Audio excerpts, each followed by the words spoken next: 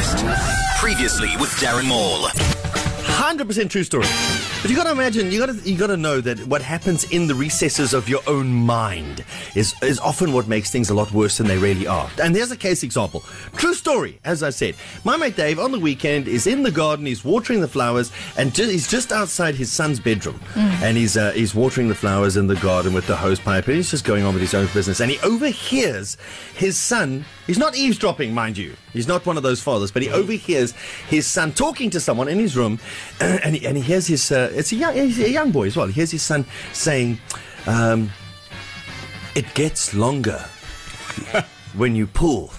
And Dave's like, "What the hell is going on in there?" But he keeps quiet, carries on watering in the garden. And he says, and it fits neatly between boobs. And Dave's like, "Hey, what the hell? This is his young son talking here." And then he hears his little boy say, "And it works best when you jerk it." And Dave's like, "No, none of this." He drops his hose, runs all the way around the house, in through the front door and down the passageway into his son's bedroom, bangs the door open. He says, "What the hell's going on in here?" And his son looks at him with all big eyes and all innocently and says, "Dad, I'm finishing my school project on seatbelts." Oh, no. Man. So where were you going? Did you go the same place as my mate Dave? Darren Maul. Every morning.